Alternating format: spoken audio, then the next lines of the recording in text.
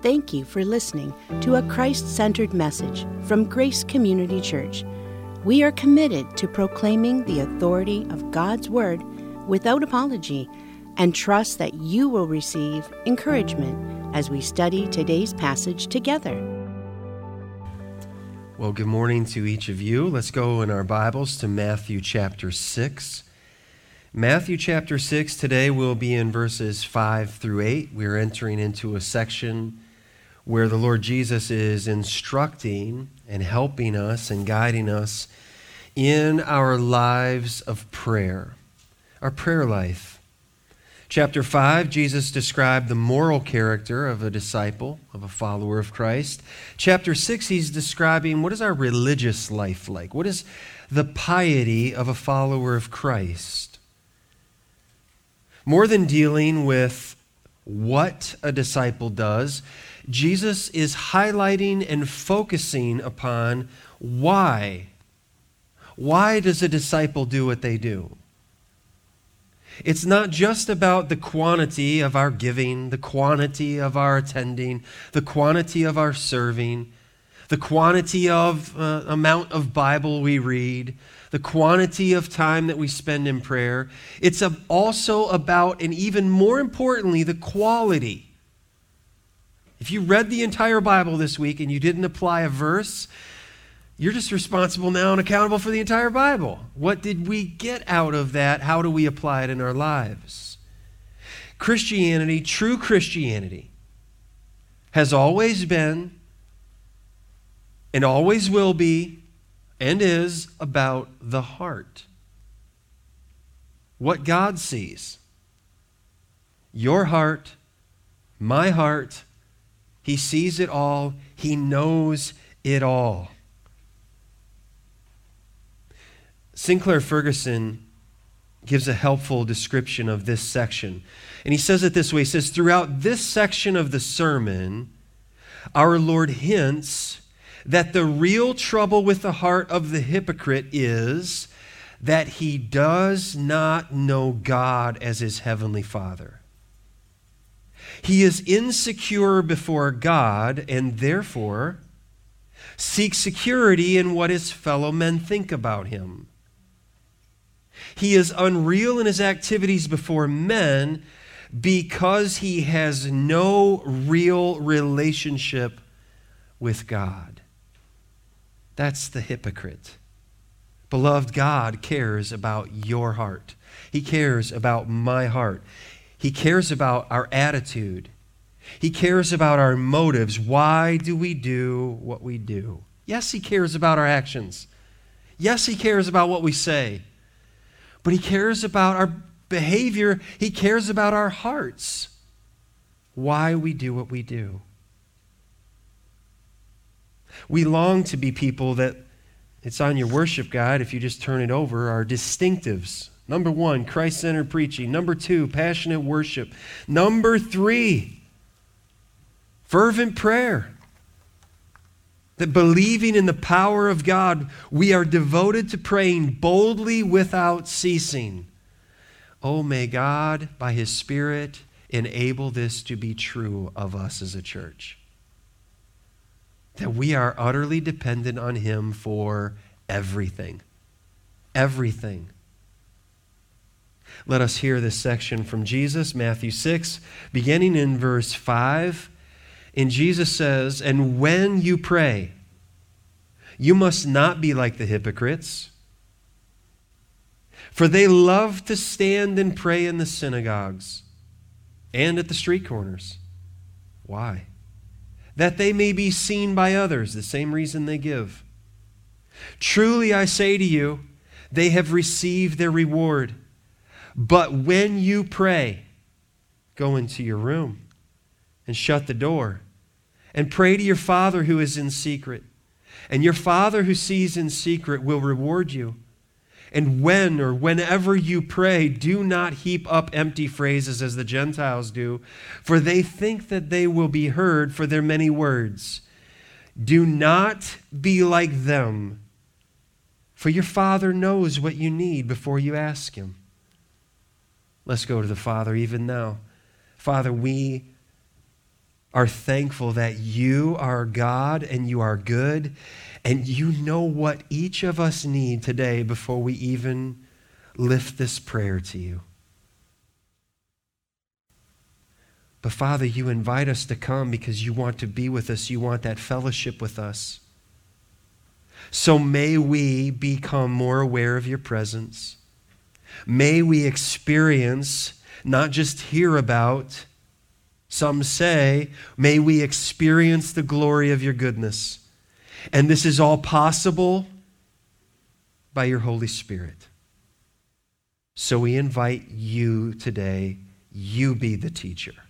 You guide my lips, my heart, my motives today, and the hearers, that we will hear, understand, and obey your word.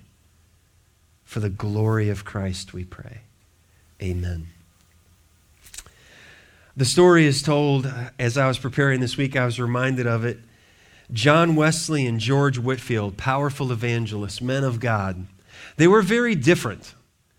They were different in their belief. One, George Whitefield, he was an ardent Calvinist. God is sovereign in salvation.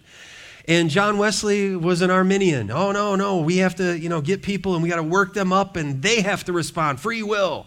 God is sovereign, free will. Well, they were speaking somewhere and they retired to the quarters for the preachers and they were praying before they went to bed. Both of them kneel down. George Whitefield, the Calvinist, Lord, I thank you that you will take your word that has been preached today and you will accomplish everything that your heart desires. Amen. Crawls into bed. Crossed away, there's John Wesley. So you being a Calvinist, that's what your prayer life is? He stayed sleeping. George stayed sleeping. George Whitefield later, a couple hours later, woke up in the middle of the night. He looked over and there's John Wesley beside the bed, asleep. So he gets up, he goes around, he nudges him on the shoulder. He says, hey, is this where your Arminianism gets you? The point of this is, no matter who you are, no matter how effective you are, we all have room to grow in our prayer lives. Possibly George could have prayed a little longer. Possibly John could have stayed awake through his prayer. Understanding, though, that we come into the presence of the Father and we long to grow in our lives of prayer. May God even do this in our hearts and lives today. Jesus taught his disciples, and we saw this 2 weeks ago, to reflect the Father's gracious heart in their giving. Reflect the Father's gracious heart in their giving. This is what he emphasized to them. The hypocrite, they do all they do for people to see them and applaud them. And Jesus said in those first 4 verses, there you are, there's your reward. Now he transitions into prayer. That we are to seek the Father's tender heart in our praying. That's what the message is from Jesus to us today. That we seek the Father's tender heart and we go to him in prayer. Let's unpack this together. First of all, we need to recognize deficient prayer. This is where Jesus begins, just as he did with the deficient motives for giving of the hypocrites. Now he deals with deficient prayer. And he says, do not pray like, don't be like them. And he describes what he has for us. Beloved, there are acts of praying that are not kingdom prayer, not God's kingdom. Once again, we have to ask the question, well, why do we do what we do? Why do we pray? Is it a habit? Maybe that we have a habit, or maybe it's our habit we don't pray. You sit down to eat and it's like, oh yeah, oh wait, well, I took a few bites. Hang on, I'm supposed to pray so I don't choke on the food. That's what somebody told me, so all right, Lord, bless the food, thank you. But is your heart really engaged in that? Or is it just something you just have to do, or don't be a good Christian if I don't do that? Why do we do what we do? What are we actually doing? Is it out of a habit? Is it out of a tradition? Or possibly it's just something you're supposed to do. Jesus exposed 2 types of prayer that are deficient. The first type is attempting to use God for selfish praise. And the second is manipulate God for selfish gain. prayer that centers around the small little kingdom of me. It's not kingdom praying. The first lesson that Jesus has for us under recognizing deficient prayer is this: do not use God to gain favor with men. Do not use God to gain favor with men. You must not be like the hypocrites. They love to stand and pray in the synagogues and at the street corners, that they may be seen, glorified, praised by others. No. Jesus was here unmasking the vainglory of religious hypocrites. He's starting off with the religious crowd, the leadership of the religious crowd. Judaism in his day continued on to Paul, the apostles' day. Beloved, we have to understand this. Sin follows you and me right into the throne room, right into our prayer lives. We don't leave the sinful, carnal, distracted self outside the door as soon as we say, "Dear Lord, oh, I thank thee." There's just this amazing presence of the Lord. No, I'm still me. I'm still distracted. I still have dogs that bark, I think, every time I try to pray. Satan just like pokes them or does something, sends a squirrel by, a cat by, something. This is the highest form of our worship, and we aren't rid of the indwelling sin in us there. We bring it with us into the presence of the Lord. John Stott said, behind their piety lurked their pride. Behind their piety lurked their pride. The pious Jews in Jesus' day, they were accustomed to praying publicly at 3 set times each day. Well, why did they do that? Because they saw it in Scripture. Psalm 55:17. The Jewish day was organized this way. So when the Sabbath would come in, the evening, that would be the beginning of the day. Evening and morning and at noon, I utter my complaint and moan, and he hears my voice. Well, Daniel, in Daniel 6 and verse 10, after the king passed signed it, nobody prays to anybody other than me. And Daniel says, sorry, king. When Daniel knew that the document had been signed, he went into his house where he had windows in his upper chamber toward Jerusalem. They were open toward Jerusalem. He got down on his knees 3 times a day and prayed and gave thanks before his God as he had done previously. He didn't start something new. Oh, you tell me I can't? Well, I'm going to do it. I'll just show you. That wasn't his disposition. They were trying to trap him, and the only way that they could catch him, could this be said of you and me, is we have to find an area that we can get him to violate his piety, his walk with his God. And we see the posture that Daniel is kneeling in prayer. There's all types of different postures of prayer in the Bible. In Acts chapter 3 and verse 1, the New Testament, Peter and John were going up to the temple at the hour of prayer, the 9th hour. So the Jewish people had all these different times that this is the time for prayer. And listen, if it just happened in the synagogue or out in the street, and that religious person was walking by, every Sunday we get the noon bell here, the siren in town. Well, they had something when it's, whoop, there it is, and they probably timed it out to be in the most visible spot where all the people could be watching them in the synagogue, in the street. I don't know if they had the, powder up in the air. They had the crisscross, down on one knee, back up, genuflecting. Whatever they were doing, it brought the most attention to them. And they could stop traffic and stop people and just shut her down. Oh, God, I thank thee. And they would go off into prayer on and on and on. No, you may not walk yet. I'm still praying. He's still praying. Man, this guy is amazing. I can't ever pray that long. I don't even know what those words mean. This guy is so impressive. And the more they hear that, take it up a notch, right? Kick it up another gear. This is going really good. To see an example of this, go to Luke 18. Here's a guy that Jesus told us about. Luke 18, we have two different individuals, and they're praying in the temple. Verse 9, Jesus is here in this passage teaching about prayer. He also told this parable to some who trusted in themselves. There's the hypocrite. That they were righteous and treated others. Here's what happens to the legalistic person who believes they are righteous and they're trusting. You know how they treat other people? Like trash. They can say the meanest, harshest things to people and just throw a little bit of Christian on it, they think. You know what I'm talking about? They don't care how they treat people. That's what Jesus is talking about here. And so he says, two men went up into the temple to pray, one a Pharisee and the other tax collector. And the crowd would have been Pharisee. Woo, yay, Pharisees, they're spiritual. Tax collector, boo, hate those guys. They take all our money.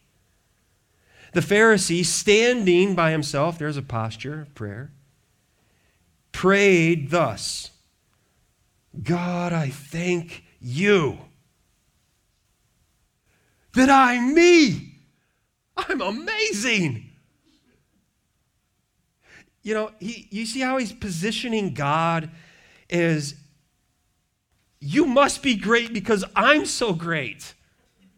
And I thank you that I'm not like other men. Extortioners, I mean, is he pointing? Unjust.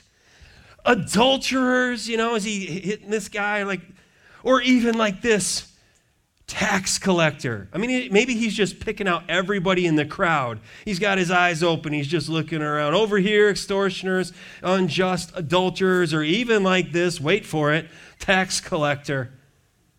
Verse 12, I fast twice a week. I give tithes of all that I get. But the tax collector, standing far off, would not even lift up his eyes to heaven, but beat his breast, saying, God, be merciful to me, a sinner. That's all you got?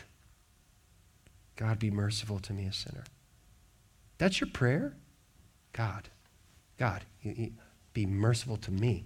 Looks up. I can't look up. You're God. I'm a sinner. I need your mercy.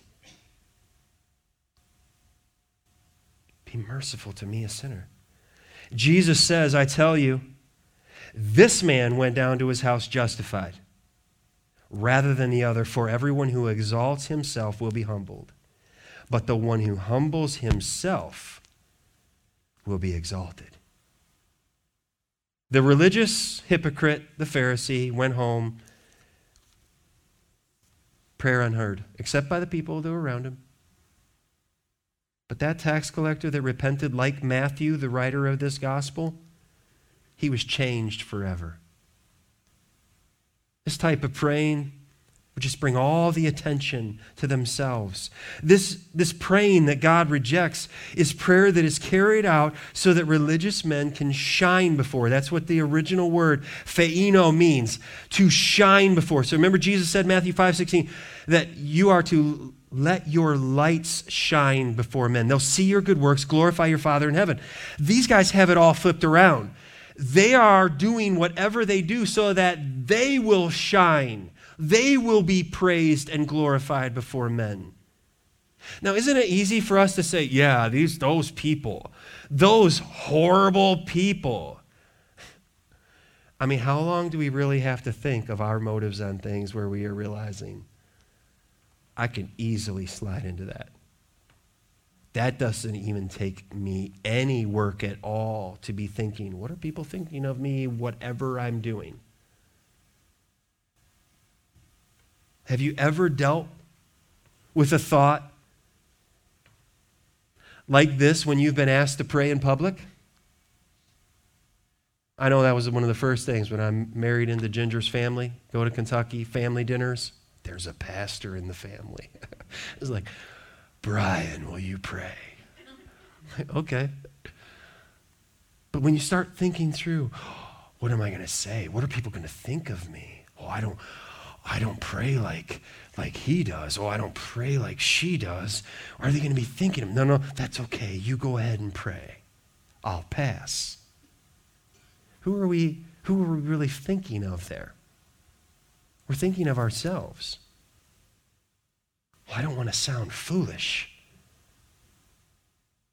I remember when my great uncle prayed in Montana. We were there for the memorial service of my grandfather. Uncle Al, he had dagwood hair. I get it from him. Sticks out on the sides, no matter how he got his hair cut. And I remember they asked him to pray for that dinner. We're in an outside place. And I remember his prayer. And he used the these and the thous, but it was different. That was his language. And I just remember standing next to him as he was about this tall praying, and he was filled with fire. But when it came to prayer, I think I remember opening my eyes because it was like, is he just talking to God? I mean, he was within, I think, about 1 year of passing and being in heaven. And it was like he just had a conversation with God. All the these and the thus and the thous, that was his language. He wasn't caring what anybody thought.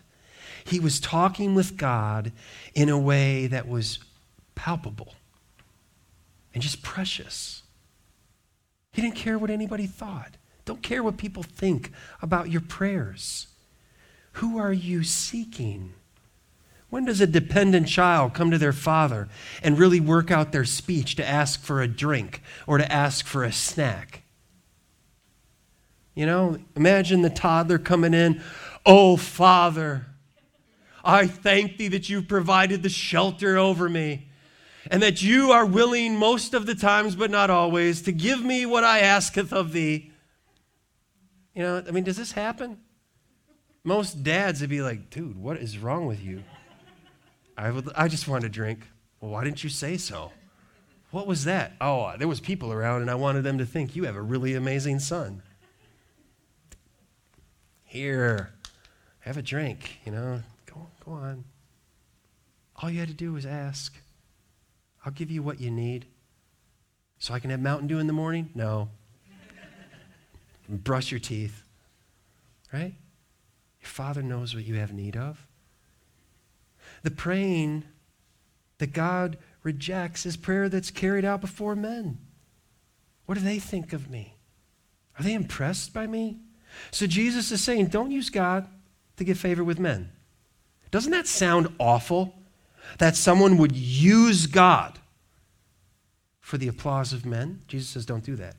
He also says, do not use repetitive words to gain favor with God. Well, how am I going to earn favor with God? Say a lot of repetition, words over and over and over and over and over, and sounds and phrases over and over and over and over. Do you know how many times I said those prayers? That's got to be worth something, right? Not according to Jesus. Now Jesus is moving from the religious realm of Judaism, what it had devolved into paganism. He talks about the Gentiles. That's what the Gentiles do. The pagans. Religions of the world with demons. And what they do is mantras, chanting over and over and over, saying certain phrases or words. Can you think of any pagan religions like this? Mantras, repetition, working up the people into some type of a frenzy so they can have an emotional experience. Trying to go through, this word is batalageo. It's babble. It's meaningless babble. And Jesus says, do not do this. Do not do this. You're trying to make God subservient to you by using a lot of meaningless, repetitive words.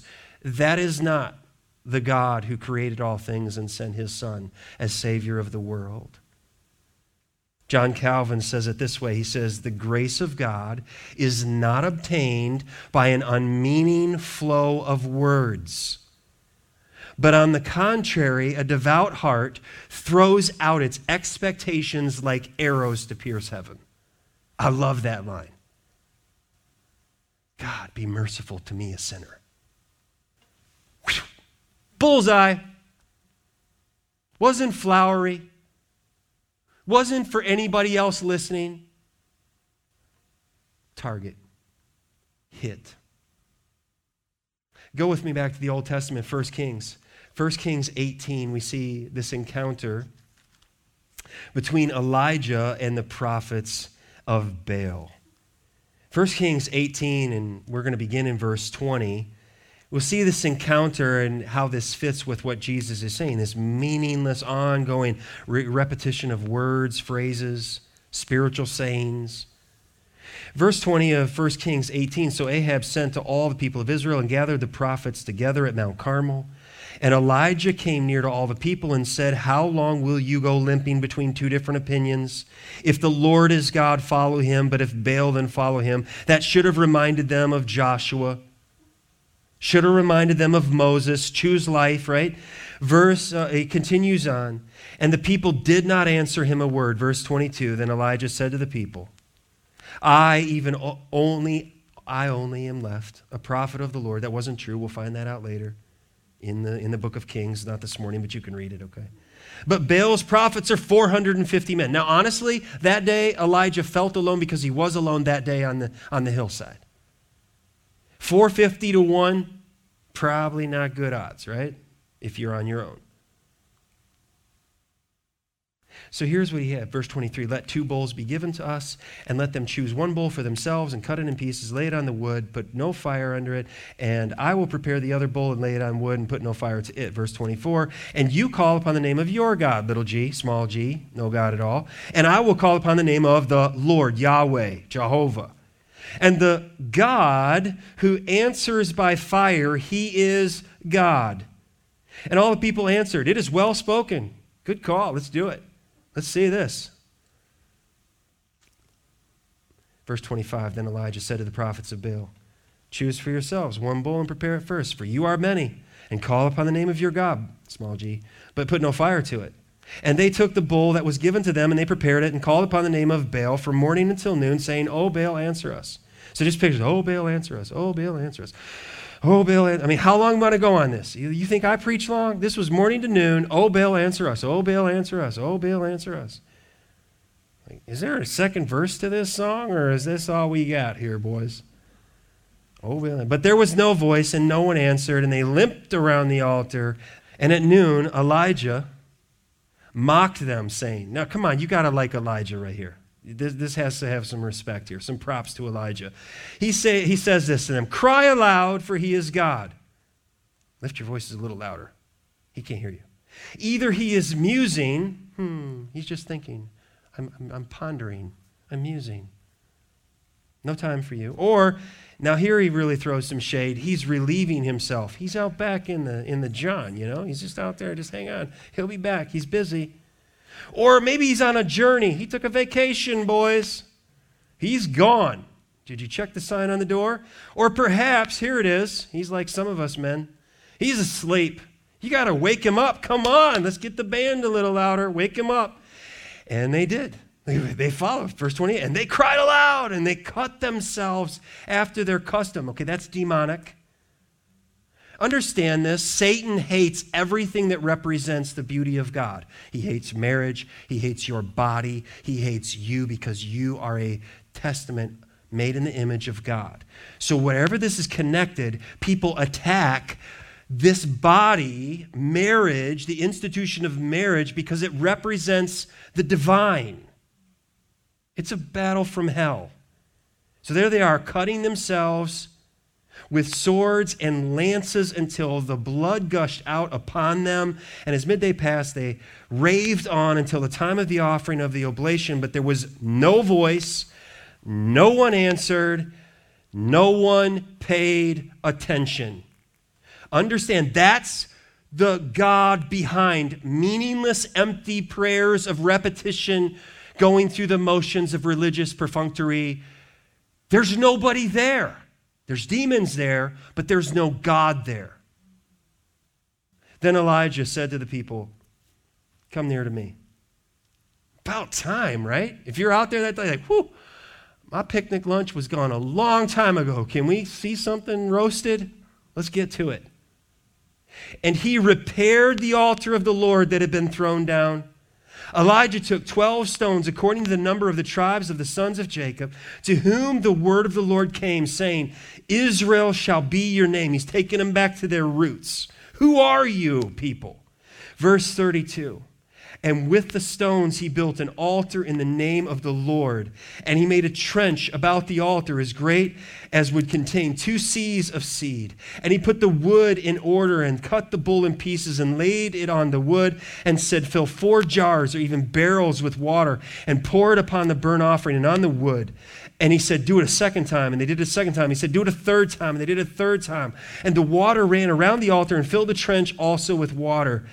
And at the time of the offering of the oblation, Elijah the prophet came near and said, now just listen to this prayer because there's movements in this prayer. He goes up in the movement, all right? He is going up in reverence. Oh, Jehovah, oh, Yahweh, oh, Lord, God of Abraham, Isaac, and Israel. Let it be known this day that you are God in Israel. You see what he's doing? He's glorifying God. And that now it's a downward. Now it's, I am your servant. There's humility there. And that I have done all these things at your word. Here's his request now. Answer me, O Lord, answer me, that this people may know that you, O Lord, are God, and that you have turned their hearts back. He's moving out in readiness. Well, what happened after this simple prayer? Then the fire of the Lord fell and consumed the burnt offering and the wood and the stones and the dust and licked up the water that was in the trench. And when all the people saw it, they fell on their faces and said, the Lord, Yahweh, he is God, capital G. The Lord, he is God. God answered Elijah's prayer. Beloved, we can all drift into offering God worn out cliches that if we were to use in regular conversation, they would be a little strange, raise a few eyebrows. And I don't say these things for us to become, running around prayer police. You said the phrase, you said the word, Listen, this is just an area for us to be thinking through, to not just go through empty, meaningless phrases when we pray. I've said some of these things, all right? So this isn't an indicting of your spiritual level if you've said any of these things. How many have ever prayed, Lord, be with us? All right, Lord, be with us. Okay, what exactly are we talking about? When exactly does the Lord leave us? I will never leave you nor forsake you. Here's the reason why you can have victory over covetousness. You have me. I am with you always, even to the end of the age. And then we pray. I don't know, I've heard it prayed. I think it sounds nice. I just want them to know that the Lord is with them. Then why not say that? Pray specifically what we are asking of God. In other words, use thought in what we're saying and not just fall down into habits. How many have prayed for a hedge of protection around somebody? Yeah. Do you know where that comes from? That comes from Satan. That's what Satan said to God about Job. Hey, he serves you because you have a hedge of protection around him. Nope. So what happens to Job after the hedge of protection drops? His life falls apart, chapter 1, chapter 2. So I'm not saying it's wrong to pray, put a hedge of protection around them, but maybe we should say, Lord, would you keep your hedge of protection around me? That's a little more truthful. And here's the reality, beloved. This is only for believers. This is only for disciples. This is only for Christians. If you do not belong to the Lord Jesus Christ, you have no hedge of protection around you. You have Satan as a father, and that's no good place to be. Hell is an eternal fire, and the hedge of protection is not for you because you're not in Christ until you turn from your sin and trust in Jesus, and you're part of the family, and God doesn't ever leave you or forsake you. Another thing we say, Lord, we want more of you. We want more of you, Lord. Are we implying in prayer that God has only given us like, here's 30%? I'm not really sure about you. We'll see how things go, and I'll see if you read your Bible, 10 minutes every day, and then maybe I'll move it up to 40%. Oh, you're telling people about me? Here's 70%. No. If you are in Christ, that little picture of baby Jessie handed to that family, she's all in. She's all family. She's there. 100% their child. What does she do? Really not pretty things for a while. She's part of the family. She's loved. What is she going to be contributing to the family? Really not great for a while. But she is part of the family, just as if you belong to God, to Christ, you're part of the family. He carries you. You don't carry him. Thank God for that, right? And then we get to the end of the prayer, and we know this little phrase that we've heard and learned, and we say at the end, in Jesus' name, amen. There it is. Do you know we can actually say that at the beginning of the prayer, and what are we saying? According to the character, the name of Christ.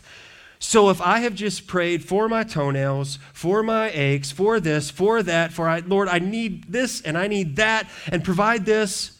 Oh, and by the way, can I really say that Jesus, if he was with me, he would be praying the prayer I just prayed? No, I think he would, probably not. Okay, then simply slapping at the end like a stamp on an envelope in Jesus' name, try that at the beginning of your prayer. According to the name of Jesus, start there. And keep that throughout the prayer. Doesn't mean it's wrong to say in Jesus' name. You ask the Father in my name, he'll do it. He'll do what? What's best for you. Mountain Dew in the morning? Probably not. A different job? Maybe not. A change in this, a change in that? That may not be what's best. A whole new different political system in the U.S. Yeah, Lord? How about it? What do we know underneath and over all of it? God is sovereign and he's working out his good plan. And we can trust him. Don't trust politicians. Trust the Lord. Number 2, prayer requires discipline. It requires discipline. When you pray, this area of our lives, beloved, is the key to fruitfulness or fruitlessness in every other area of our lives. It's the secret place. That's where battles are fought. That's where victories are won. It's been said, a prayerless Christian is a powerless Christian. A prayerless church is a powerless church. Do we want the power of God? Were we not called to prayer May 16th on that Sunday night? A prayerless church is a powerless church. We're coming not to say, Lord, here's our will, bless it, do it. We're coming together from now till then and beyond then till Jesus returns or our heart stops beating. Lord, you work your will in our lives. Well, where do we learn how to have discipline that doesn't turn into duty? Oh, I got to pray. Oh, I've got to make sure, I have heard and given enough sermons that have not changed my prayer life. Try harder, do more, spend more time, read another book. All of those things can be helpful. But if I'm just going after a fix to give myself some sense of, there it was. Oh, that was a good prayer time. I'm coming back for that. We're to pray without ceasing. What we're doing right now is offered to the Lord. Let that help us understand what prayer is. Our lives as an offering to the Lord. Whether therefore you eat or drink or whatever you do all to the glory of not you, to God, Paul wrote. Jesus, beloved, he devoted himself to prayer. This is all throughout the Gospels. You want to do a good study? Go through the Gospel of Luke and look all throughout Luke. There's a little word twister there. All right, look at where Jesus prayed. Look how he prayed. When did he pray? Jesus devoted himself to prayer. Mark 1:35, and rising very early in the morning, while it was still dark, Jesus departed and he went out to a desolate place. And there he prayed. Aren't you thankful that Jesus didn't say, don't do what I do what I say? If Jesus needed time with his Father, good grief, what do I need? You don't have to say it too loud in response on that, okay? Jesus taught his disciples to pray, so they came upon him. They learned by hearing him pray, by watching him pray, by his teaching. He taught them to pray, Luke 11:1. Now Jesus was praying in a certain place, and when he had finished, one of his disciples said to him, Lord, teach us to pray as John taught his disciples.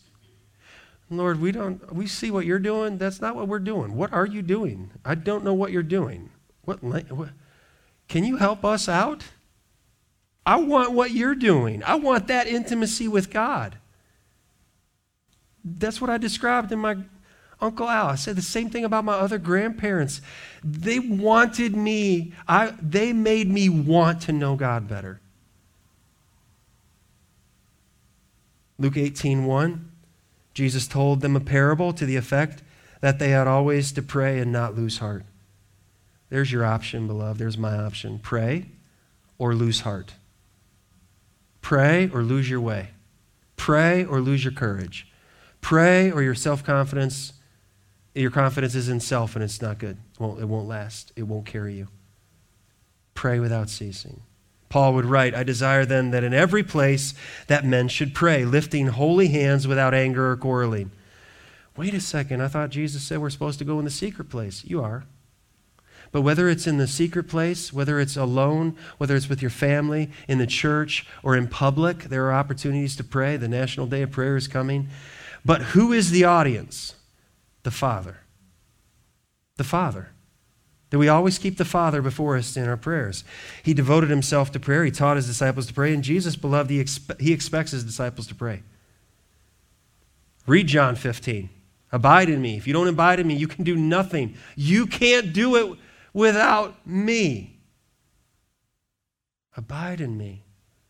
So Jesus is saying when or whenever you pray. This implies a need for communion, fellowship, and face time. We need that time together with our Father in heaven. And won't we make time to be with the ones that we love? We'll change schedules. We'll do things different. Why? Because I just want to be with you. I just want to be in your presence. I just want to just see your face. Set the time. Set the place where you meet with the Lord, where he grows you in your life of prayer. Do you realize the entire book of Acts is God responding to the prayers of his people? They prayed, God answered. They prayed, God answered. They prayed, God answered. Luke lays it out. Remember what I said about study Luke for prayer? Luke also wrote Acts, and he demonstrates they did it. They were obedient. And the glory is to God because they were just saying, we need your help. And the Lord helped them. And here we are, 2,000 years later, a response to prayer. Jesus expects his disciples to pray. Acts chapter 6 and verse 4, we find this conflict in the church. And the threat, the danger is that the apostles would be out serving the needs of the Hellenistic widows, and they would forsake their responsibility of prayer and preparing the messages and ministering the word. And so they set apart 7 men, and they met the need so that the church was brought together, so the church, the needs were met. There was harmony and unity that pleased the Lord in the church. And this is what the apostles said, but we will devote ourselves to prayer and to the ministry of the word. We will become servants to prayer and servants to the word. This is one reason that factored into me not continuing to drive a school bus anymore. As the year ended, last year ended, this is one thing. It isn't that it was a bad thing. I enjoyed those families. But there's something that I must be held to, and it's this right here. To be a servant to prayer and a servant to the word. And that is the best place for the people of God. And then, instead of one person in that way being in the community, imagine when the families and the members of this body are going out on mission. because I've been in the secret place with the Father. And I come with fresh bread, what I'm partaking of, and feed it to the family of God. And aren't there other people that need this everywhere? We have to pray. The third truth is this. Okay, recognize the fish in prayer. Prayer requires discipline when you pray. But thirdly, prayer is a response of devotion. It is simply drawing near to God. It's us responding to Him. It isn't me working it up, trying harder, setting longer. I'm going to put a timer on, I'm going to pray. It's me responding to the Lord, and a heart is filled with devotion. Well, where do you get that? The Lord. He gives that. Prayer is a response of devotion. Seek the heart of your Heavenly Father. That's what Jesus is saying. Seek His heart. Another way of saying that is His face. Seek the heart of your Heavenly Father. That we seek God actually for God's sake. And this is our greatest joy. That's the best thing for you, and it's the best thing for me. Psalm 27, verse 8. You have said, seek my face. My heart says to you, this is the heart of a disciple. This is the heart of a worshiper. Your face, Lord, do I seek. Isn't it interesting, the name Facebook? What are people going for? There's a need in us. And it can't be met by all the faces of all the people. It's met by seeking the face of God. You look around at all the lives of everybody else and their opinions on everything. Everybody's got an opinion on everything. How does that help you? But you go to this place and you seek the face of your Father in heaven, and a worshiper says, your face, Lord, I will seek. That's important to me. So let's think about this. Who exactly are we praying to? The kind of reward that we are looking for from prayer time and our prayer life will be determined by our view of God. So do we view God as our master? That our praying is based in fear, believing that He's distant, He is uncaring, He's unkind, and really of little help to us. Right? That's deus. God created the world and He walked away. That's why there's evil in the world. Is that a biblical view of God? Do you view God as master? Like, okay, fine, I'll do something for you. Do you view God as perhaps slave? Oh, I tried that prayer thing, Pastor. I tried. I went to the church. I did these things. And then I prayed, and I prayed for that loved one, and things didn't turn out well. So prayer didn't work for me. God didn't answer my prayer in the way that I wanted Him to answer my prayer. So I'm done with God. That's viewing God as your slave, your servant. But Jesus says, view God as your Father, as your Father. And He is acting and operating in our lives for our good and His glory. All who are in Christ have this privileged position. Well, how then exactly are we supposed to pray? We pray to the Father.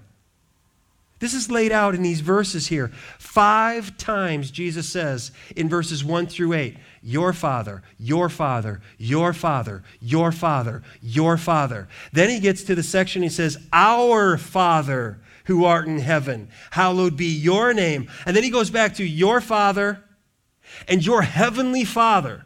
What do you think He wants His children to absolutely know? You have a Father in heaven that was not born, lived, and died. He lives forever and ever and ever, and He is omnipotent, and He's omniscient, and He's omnipresent, and He's involved in your life in every detail. And so Jesus is saying, you have a Father, your Father, your Father, your Father. Where you keep running to for solutions to all the chaos in your life? Go to your Father in heaven. The writer of Hebrews would say, we pray through the Son. We pray to the Father. We pray through the Son. Hebrews 10:19, therefore, brothers, since we have confidence to enter the holy places by the blood of Jesus, by the new and living way that he opened for us through the curtain, that is, through his flesh. And since we have a great high priest over the house of God, let us, hear what he's saying, come on, get in here, draw near with a true heart in full assurance of faith, with our hearts sprinkled clean from an evil conscience and our bodies washed with pure water. Let us hold fast the confession of our hope without wavering, for he who promised is faithful. Do you hear what he's saying? The way is open. Get in here. Come on into the Holy of Holies. But do you know what kind of a sinner I am? Do you know what I've done? Do you know how good of a Savior Jesus is? Do you know what he's done for you? You can't come in on your own, but you can come right in him, in Christ. Pray to the Father. Pray through the Son. Pray in the Holy Spirit. The Holy Spirit is the helper that Jesus promised from the Father. Romans 8, Paul the Apostle, he writes, verse 26, likewise, the Spirit helps us in our weaknesses. Oh, we know we have weaknesses. Just, you know what it's like to kneel down and pray. Like, weaker, weakest. That's me. We have weaknesses. For we do not know what to pray for as we ought. But the Spirit himself intercedes for us with groanings too deep for words. And he who searches hearts knows what is the mind of the Spirit, because the Spirit intercedes for the saints. Listen to this now. According to the will of God. And we know. See where this works out? That for those who love God, all things work together for good, to those who are the called according to his purpose. So understand, our prayer lives probably sound a lot like ba ba ba ba ba ba ba ba ba, dada, daddy. Hey, Dad. You grow up. And the Spirit of God, if you have been a believer for a minute, a month, a year, decades, the Spirit of God is taking your dada and translating that, communicating that to our Father in heaven, because the Spirit is God, knows the mind of God. The Spirit is in every child of God, and guess who brings it together so that that child of God is formed completely into the image of Christ? It's the Spirit of God. This is a lot less, I need to try harder and do more, and this is much more John 15. I need to rest and receive from the Lord. I need to receive from him his goodness. So where should we pray? Am I only supposed to pray? Like, is it wrong for us to pray in church? Pray everywhere before the Father. He's the audience. Private prayer, that's what Jesus has in mind here. Hey, when you pray, is singular. It's talking specifically when you pray. Get alone with God. That's the real temperature of our devotional lives, our lives of prayer, is when no one is around. Where's that time? What does that time look like that you have or don't have with God? That is the true metal of where you are spiritually. Publicly,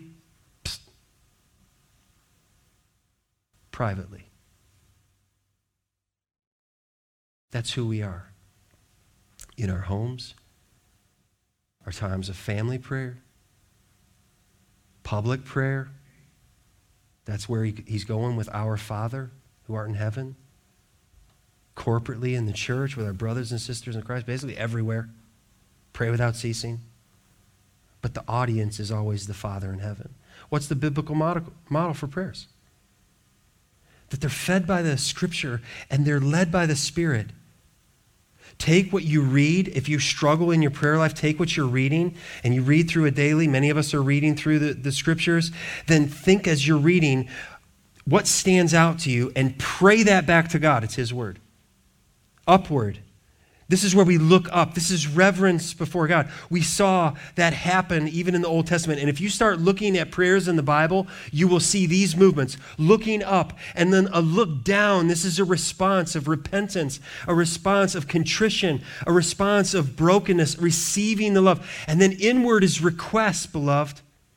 Inward is where we begin thinking and we begin bringing our cares and our concerns, our petitions to God. And then we think of others that we are praying for and we bring those petitions before the Lord, knowing that we can cast all of our care upon him. Why? 1 Peter 5:7 says, because he cares for you.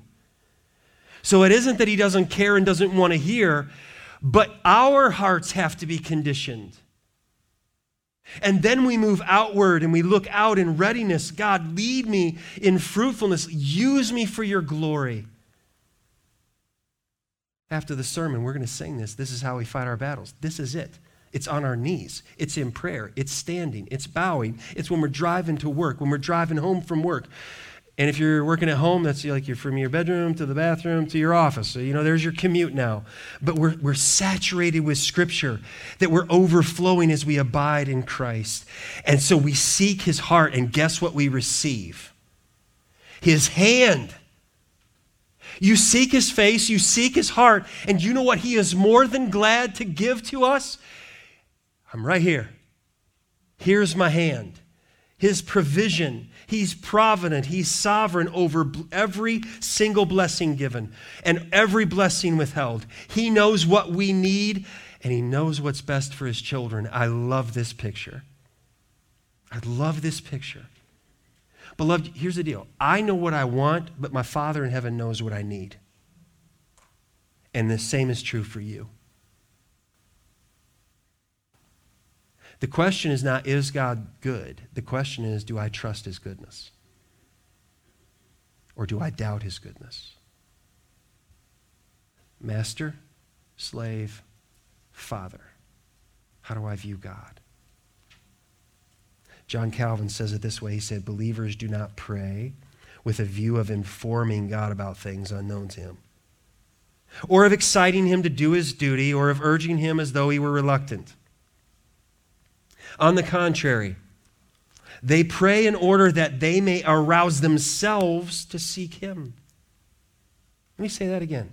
They pray in order that they may arouse themselves to seek him, that they may exercise their faith in meditating on his promises, that they may relieve themselves from their anxieties by, what do you do if you struggle with worry and anxiety? Listen to this. This is worth the entire coming to church today, right here, this. By pouring them into his heart. Casting all your care upon him, he cares for you. Pour your anxieties into his heart in a word that they may declare that from him alone they hope and expect, both for themselves and for others, all good things. That is so rich. When we have the hand of our Father, we receive his provision. All blessings flow from his hand. We get his provision and we get his presence. Daniel Henderson says it this way: if all we ever do is seek God's hand, we may miss his face. But if we seek his face, he will be glad to open his hand and satisfy the deepest desires of our hearts. Seek his face. You'll receive his provision, and most of all, and most glorious of all, you'll receive his presence. That we get God himself, because the Savior's hands were pierced, that he hung on the cross for sinners. The gospel paves the way for sinners into the presence of God to be honest in prayer. Part of a group, we're just going through a time of prayer, and one of the challenges was stop trying to be a good little boy or a good little girl in prayer. Who are we trying to fool? Bare your heart to God. Be real before the Lord. Listen to what Martin Luther, he said this. He said, you should completely despair of your own sense and reason, for by these you will not attain the goal. Rather, kneel down in your private little room and with sincere humility and earnestness pray God through his dear Son graciously grant to you his Holy Spirit to enlighten and guide you and give you understanding. There's the heart of it right there. And his final words, Martin Luther's final words, we are beggars. This is true. Let that sink in. John Piper changes that to say, we are prayers.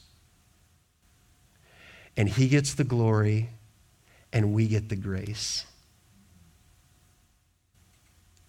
Is that your heart? God, you get the glory. I need your grace.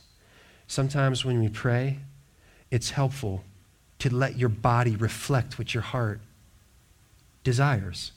Your hands are open. Your hands are empty. If someone's praying, it's okay to open your hands. Say, God, this is it. I got nothing. I'm empty. I need you. I can do nothing apart from you. Sometimes we lift our hands. Show me a father that when the little girl comes up to him and says, Daddy, hey, get away. Back away. I'm busy. That's not your Father in heaven. Yeah, sometimes dads, we've blown it.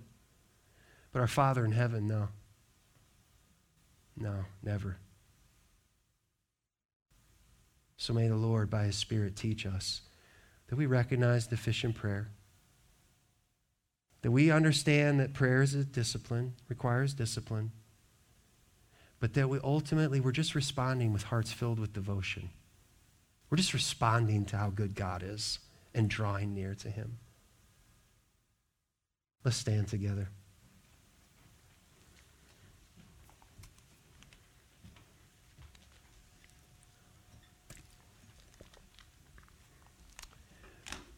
Father in heaven, thank you that you are faithful.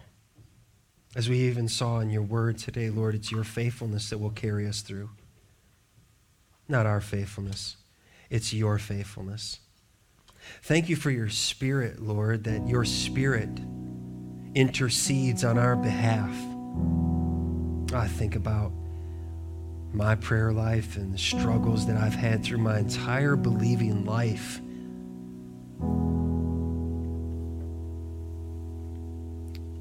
But you've reminded me afresh and anew.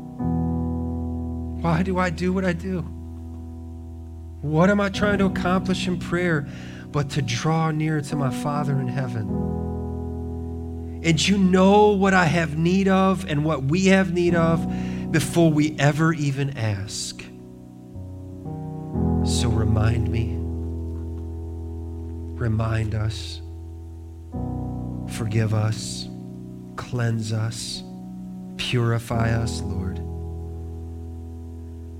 that we will come to you, that we will seek your face and receive your hand, and every blessing that you give and every blessing that you withhold from us, we will trust you.